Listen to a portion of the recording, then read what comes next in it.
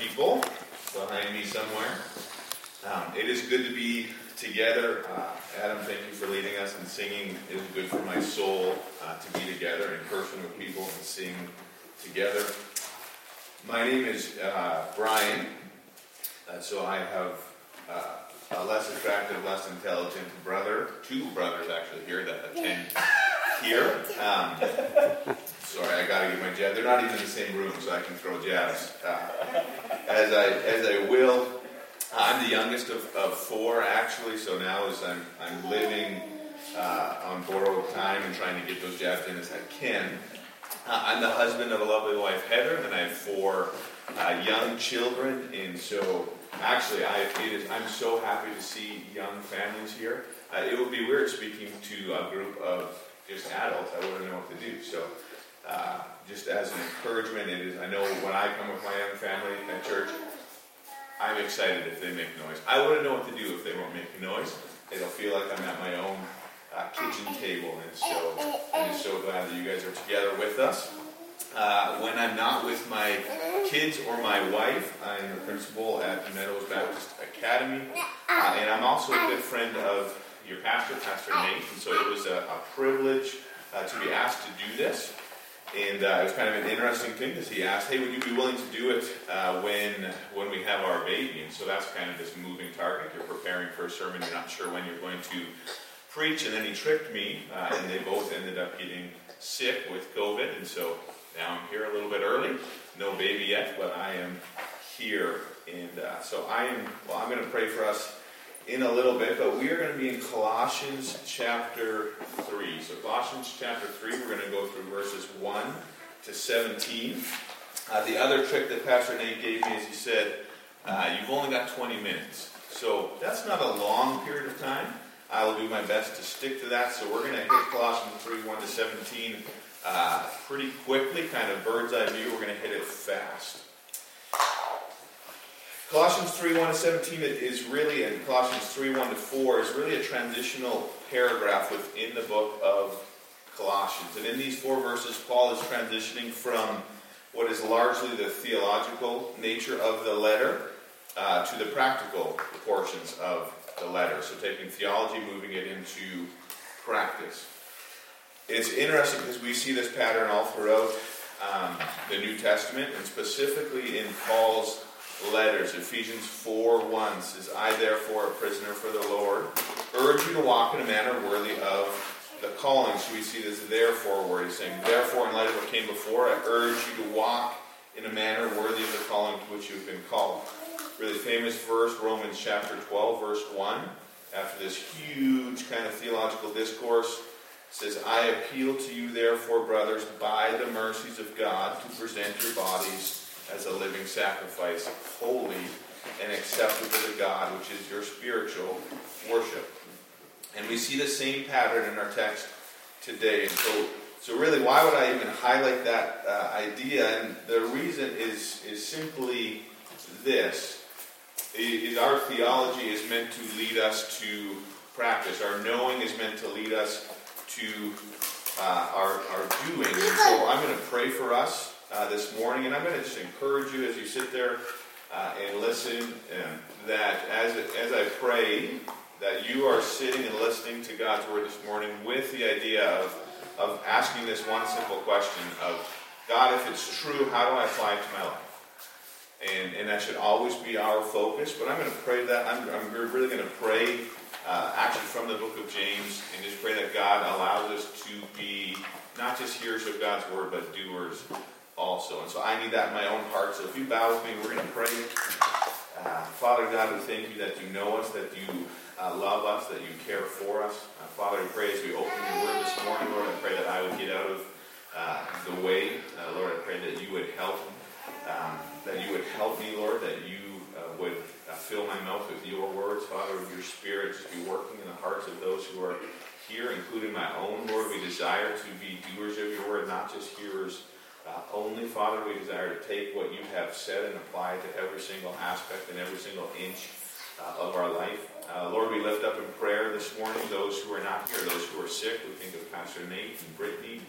Lord, we think of members of this church, member of other churches. Father, there's people in this community who are sick and even maybe scared right now. I'm not sure how their battle with COVID is going to go, Lord. Would you be their comfort? Father, would you use these experiences and these trials to draw them closer to you? And Father, would you just give opportunities, even in this moment right now, in the confusing nature of these regulations and restrictions, and Lord, would you help us to know you and to love you more? Would we see opportunities to preach the gospel all over what is happening right now? And we need your eyes to see those things, Lord. We need you to work in our hearts, and so we pray that you would do that this morning. You know the place that each and every one of us comes into this room. Father, you know those of us who are discouraged, those of us who are frustrated or angry or confused, or those of us who are just doing well and are just tracking with you. Father, you know all those things. So we pray that you would meet us where we are at. Would you bring encouragement where encouragement is needed? Would you bring conviction where conviction is needed? Father, thank you that you know us and love us. We ask that you would be with us this morning. In Jesus' name, amen. All right. So, question is, how does Paul, in Colossians 3, or how does he transition from the theological nature of the letter to the practical nature of the letter? And he starts by summarizing a couple of key truths taught earlier in Colossians. We pick up in Colossians 3, verse 1. It says this: "If then you have been raised with Christ, seek the things that are above, where Christ is, seated at the right hand of God. Set your minds on the things that are above, not on the things that are on earth. For you have died, and your life is hidden with Christ in God. When Christ, who is your life, appears, then you also will appear with him in glory." Paul's first key point is this: if you have been raised with Christ, you are to seek the things that are above. He's writing to believers, and thus the "if then" really is rhetorical. You could actually translate it saying, since you have been raised with Christ. And the logic follows like this: if you've been raised with Christ, or since you have been raised with Christ, you now identify with him in his ways. His concerns are your concerns, and his kingdom has become the place where your citizenship resides, both now and ultimately in the future. We see this in Colossians 1, 13 to 14, saying, "He has delivered us from the domain of darkness and transferred us to the kingdom of his beloved Son, in whom we have redemption, the forgiveness of sins." I thought an analogy that's helpful to really try and portray this idea. I have 4 children. My oldest 2 children are adopted. So we adopted them when they were really little. But when we adopted them, they positionally changed. We brought them from a different family, and in a moment in time, we brought them into ours. And in every single aspect, they were brought from a different family into ours, a different position into my family. And now as they've gotten older, I am explaining to them that being in the Hunter family comes with some very specific responsibilities. I have some expectations for my boys. And so when they were transferred from that family into mine, I now have conversations with them like, right, I will not raise a son who speaks disrespectfully to his mother. Well, what am I doing? I am communicating to that child, you are in this family, and as a result of being in this family, right, our concerns as a family are your concerns.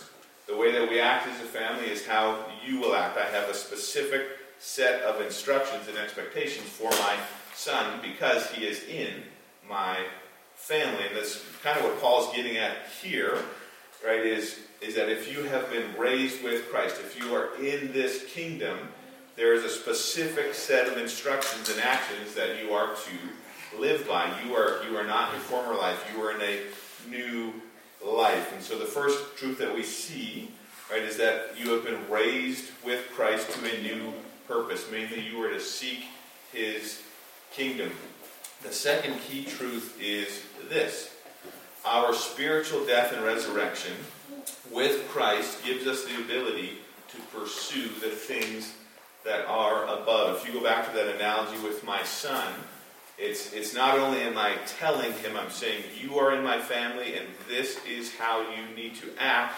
I actually take his heart out of his chest and I put in a new heart that he is able to do what I'm asking him to do. And that's what happens, right, when you are saved. You are positionally changed.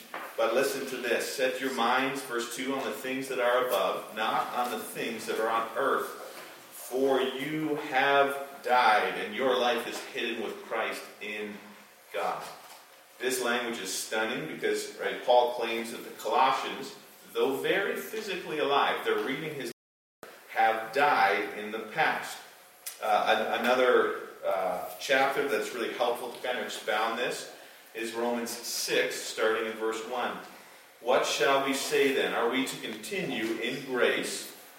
Are we to continue in sin that grace may abound?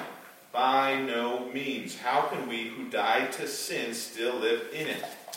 Do you not know that all of us who have been baptized into Christ Jesus were baptized into his death? We were buried therefore with him by baptism into death, in order that just as Christ was raised from the dead by the glory of the Father, we too might walk in newness of life. For if we have been united with him in a death like his, we shall certainly be united with him in a resurrection like his. We know that our old self was crucified with him in order that the body of sin might be brought to nothing, so that we would no longer be enslaved to sin. This point is more fully expressed in Colossians 2:11-14. We read this. In him also you were circumcised with a circumcision made without hands, by putting off the body of the flesh, by the circumcision of Christ, having been buried with him in baptism, in which you were also raised with him through faith in the powerful working of God, who raised him from the dead. And you, who were dead in trespasses and the uncircumcision of your flesh, God made alive together with him, having forgiven us all our trespasses. Right? What an incredibly encouraging point. When we repent of our sins and trust in Christ for salvation, we both die with Christ and are raised with him. Our old self is thrown off by the power of Christ and we are made new. The stranglehold of the power of sin is broken in our lives. And so we see that we've been changed positionally. We've been brought from a kingdom of darkness to a kingdom of light, and you've been changed spiritually. He has enabled you. He's given you a new heart. The power of sin is broken in your life. And the thing that he asked you to do, you are now able to obey. If you remember nothing else from what I say this morning, know this. If you are a Christian, he has enabled you to follow and to do what he has commanded you to do. He is now asking you to do things that he has given you the power to do. Difficult, yes, but you have the power through Christ to do those things. The question we should ask now is, okay, well, what does that mean? How do we start to be who we are? How do we start to act according to what God has done in our lives? And we start by reading verse 5. Put to death, therefore, what is earthly in you: sexual immorality, impurity, passion, evil desire, and covetousness, which is idolatry. The things of earth are those practices that go against the character and the law of God. Simply put, they are sin, and once they are identified, the command is clear. In order to pursue the things that are above, we must simultaneously put to death the things that are of the earth. It should be noted here, though, that the list of sins is not exhaustive. So if you read through that list and you see, sexual immorality, impurity, passion, evil desire, covetousness, that's actually pretty encompassing. But the point is not to look at that list and say, none of mine are on there. Anything that is out of line with the character and the law of God is to be put to death. The question really then is, okay, how do we do this? I know we're to put it to death or to put these things to death. How do we do that? Well, the first, right, is you put those things to death, not forgetting the verses we just read, verses 1, 2, 4. Right? Remembering that if you have been raised with Christ, you are to seek the things that are above. Right, then verse 3, for you have died. Your old self is dead. You've been raised to newness of life. You have been given the power by the grace of God to put those things to death. Second, the language of putting to death, that paints a pretty vivid picture. And the idea there is you are to take radical measures. You remember what Jesus said, Matthew chapter 5, verse 29 to 30. If your right eye causes you to sin, tear it out and throw it away. For it is better that you lose one of your members than that your whole body be thrown into hell. And if your right hand causes you to sin, cut it off and throw it away. For it is better that you lose one of your members than that your whole body go into hell. And so the idea is we recognize we have strength, that God's given us a new heart, and so we have this spiritual empowerment. But the second thing is we recognize it takes radical measures. Third, we put off sin by getting a proper view. One of the things that can help is by getting a proper view of how God sees sin. Read verse 6 with me. On account of these things, the things previously mentioned, sexual immorality, impurity, passion, evil desire, covetousness, the wrath of God is coming. Right, as believers, we would do well to remind ourselves that sin is not to be trifled with. It is because of sin that the wrath of God is being poured out. Right, and we would do well to remember that. But as we remember that, as we try to see sin in its proper light, as we recognize God's wrath against it, we must remember that one key fact in verse 7. So because of these, or in verse 6, because of these things, the wrath of God is coming on the sons of disobedience. And then verse 7, in which you yourselves once walked when you lived in them. What an awesome verse. What hope for the spread of the gospel. Right? The question is not, can people be living in these, that are living in these sins, be saved? We know they can, for we were once those people. Right? The question is not, can I preach the gospel to that person? Man, their life is a mess. You were, and I was those people. That is who we were. That's all throughout the New Testament. And so I don't know the beauty of coming into a church where you don't know anybody. I don't know who I'm looking at, aside from a couple people. I don't know if it's the first time you've been here. Maybe it is. Maybe you're not a Christian. I have no idea. But know this, right? God loves the sinner. He loves you. And He asks you to change, yes, but He is the one who died on the cross and paid the penalty for your sin. You are full of a church with people who were those people and continue to struggle with those sins. Paul's next list of vices to rid ourselves of hits another key area of sin, our attitudes and our speech. Colossians 3, 8 to 11. But now we must put them all away. Anger, wrath, malice, slander, and obscene talk from your mouth. Do not lie to one another, seeing that you have put off the old self with its practices, and have put on the new self, which is being renewed in knowledge after the image of its Creator. Here there is not Greek and Jew, circumcised and uncircumcised, barbarian, Scythian, slave, free, but Christ is all and in all. Here Paul hits at another aspect of Christian living, an intensely practical aspect of our Christian living, our attitudes of our heart and our speaking with our mouths. Right, as citizens of a different kingdom, we are to be changed at a heart level. We are to put off earthly heart attitudes and earthly speech. And once again, when we are reading about this, Paul grounds his commands in the theological truths that were explained previously. Says this, do not lie to one another, seeing that you have put off the old self with its practices. And this would raise a question. He's saying, don't continue lying. Don't do this because you've already put that off. And you think, well, if I've already put it off, why do I need to still fight this? And the question, or the answer, that question is answered in Colossians 3:10-11.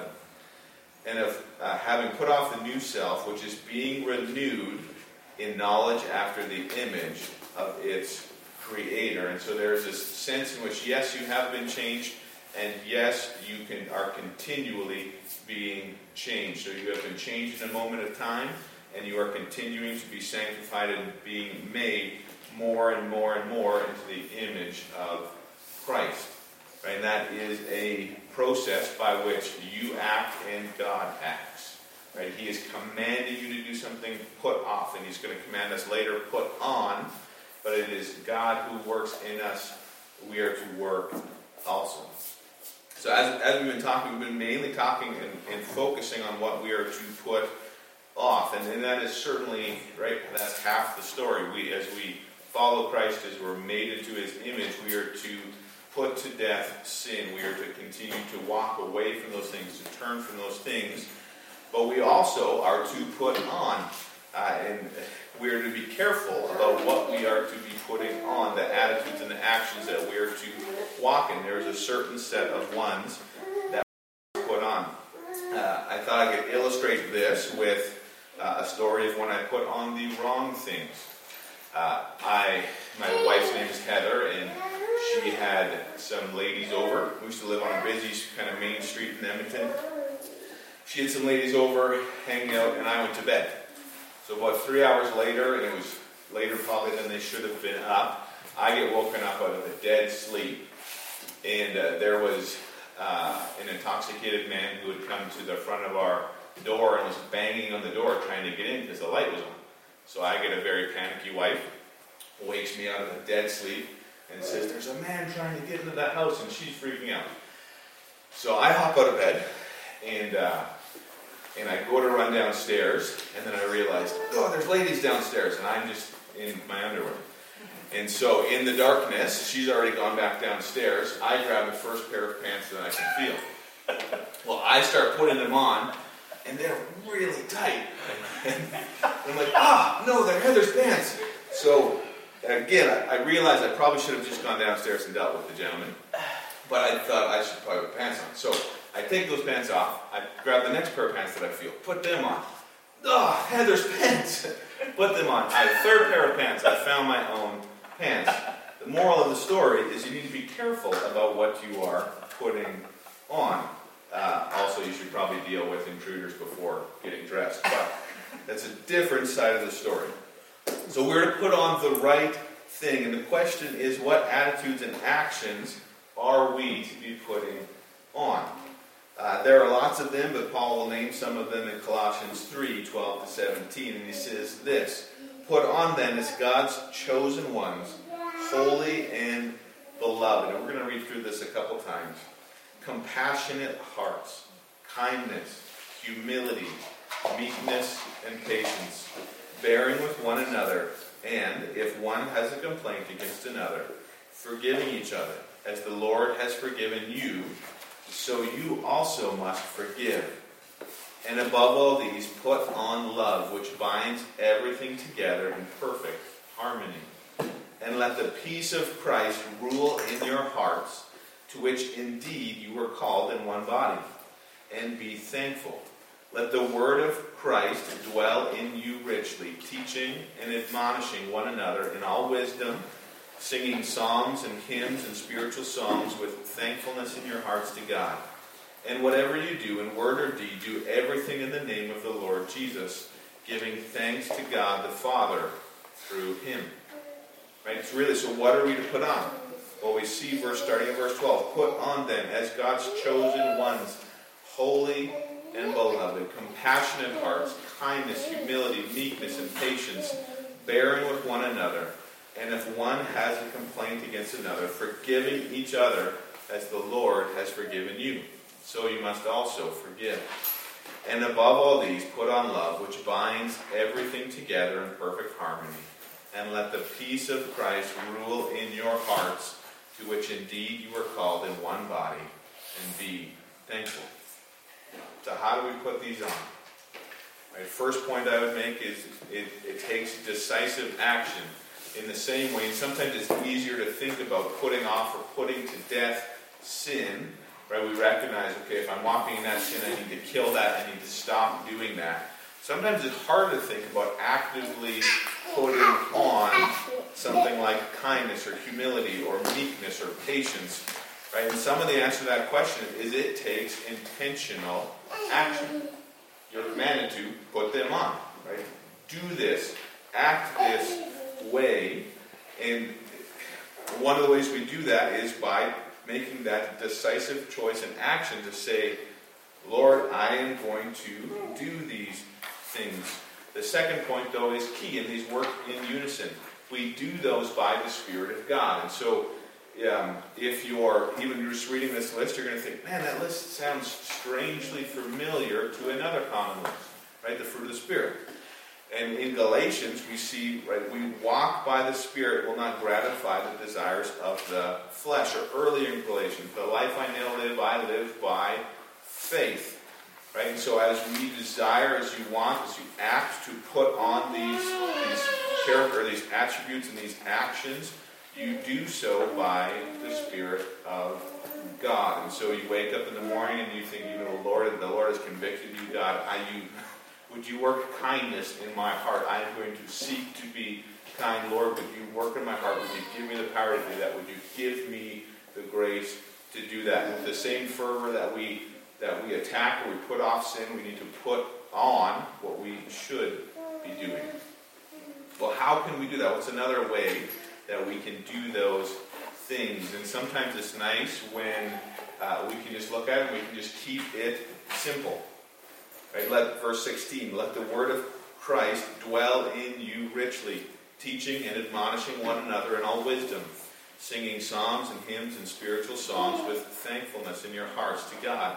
And whatever you do, in word or deed, do everything in the name of the Lord Jesus, giving thanks to God the Father through Him. And so first we put on, right, when we fight to have the word or the message of the gospel saturate your mind and your heart. Let the word of Christ dwell in you richly. And the question is, are you doing that? Right? Second thing, we fight to worship together. You could also say we fight to worship individually. Right? So, right, teaching, admonishing one another in all wisdom, singing psalms and hymns and spiritual songs with thankfulness in your hearts to God, even together, even in a small group of people. What a blessing, right, and a joy for your heart to sing together, to sing praises to God. And the third one, be marked with thankfulness. Right, verse 15, the end of it literally just says, be thankful. Verse 17, whatever you do in word or deed, do everything in the name of the Lord Jesus, giving thanks to God the Father through Him. It is true that COVID has changed much of our lives. It is true that these are confusing times. It's true that these are frustrating times. All of those things are true. What is simultaneously true is that how we grow to be more like Christ has not changed due to COVID. And the question is, right, are you letting the word of Christ dwell in you richly? Are you singing psalms and hymns and spiritual songs corporately, individually? Are you worshiping Christ? Are you walking in thankfulness, recognizing what Christ is doing in your life? And I want to just really summarize or wrap this up by trying to draw out some specific and some targeted applications. And so first one I would say is, are you letting the word of Christ dwell in you richly? As COVID has meant your social life has changed, your work life has probably changed, your home life has likely changed. What is dwelling in your heart? Is it the word of Christ, or is it Netflix? Is it the word of Christ, or is it CNN or Fox News or CBC or whatever news you listen to? Is it the word of Christ, or is it conversations that are ungodly? Right? And I belabor the point because I know that all of those things that I have listed are things that I am tempted to let dwell in my heart, and then ask the question, to do. So I would encourage you this morning, if you have been letting other things take up priority in your heart or space in your mind or your ears, to just do what is said here, to let the word of Christ dwell in you richly. Right? Maybe you need to pick up your Bible where you have put it down. Maybe you need to replace that news podcast you're listening to all the time with the sermon series. Maybe on the fruit of the Spirit. Right? The second thing that I would ask you to think about is, what have you been putting on? In the same way I got up in the middle of the night and I put on the wrong pants, what have you been putting on? Right? Have you been putting on, in light of everything we've been going through, have you been putting on what we're told you? Compassionate hearts, kindness, humility, meekness, and patience, bearing with one another. If a complaint is raised against one another, forgiving each other as the Lord has forgiven you. Right? And above all these, put on love. Or does your list look like putting on bitterness, grumbling, complaining, anger? All very natural responses to what we are going through currently. Maybe you're discouraged as you read this list and you think, I am not changing at all. Right? You see the first list of sins to put off and you think, that's where I'm living currently, that's where I'm living right now. And maybe you're discouraged, and I would encourage you to read the whole book of Colossians. Go back to Galatians, read Ephesians, and just see what Christ has done for you. He has given you the power by the Holy Spirit, by giving you a new heart, to walk in newness of life. Seek out fellowship, talk to other believers, let them encourage you with His Word. May the Spirit of God work in your heart. And maybe this morning you are just encouraged because you think, Lord, thank you. You have worked in my heart. That you continue to do these things. And if that is the case, praise God. May you be an encouragement to others. May you love others. These times we're living in are difficult. They're difficult for me. There's lots of things I don't like about them. But as I've studied, as the Lord has convicted my own heart, it's become abundantly clear that there's lots of things that have not changed. And how we grow in our need to be more like Christ has not changed. And so I'd ask you to bow your heads, and I'd ask you just to pray along with me that He would give us eyes to see how we're to walk in these times. Would He work in our hearts? And so, Father, we pray that You would be with us. Lord, even as I preach through this text, I recognize my own heart, Lord, and the multiple ways that I fall short of Your standard. And so, Lord, would You forgive me? Father, would You work in my own heart? Lord, would You work in the hearts of those who are here? Would You cause us to exude, really, Lord, the fruit of the Spirit? Would You help us to turn away, to repent of, and to put to death sin in our lives? Father, we thank You that You are gracious, that You are slow to anger and abounding in steadfast mercy. We thank You that You have not left us to our own devices, Lord, but You have given us a new heart. And so, Father, we pray that You be with us. Would You help us this morning? Would You help us to know You, to love You, and to serve You?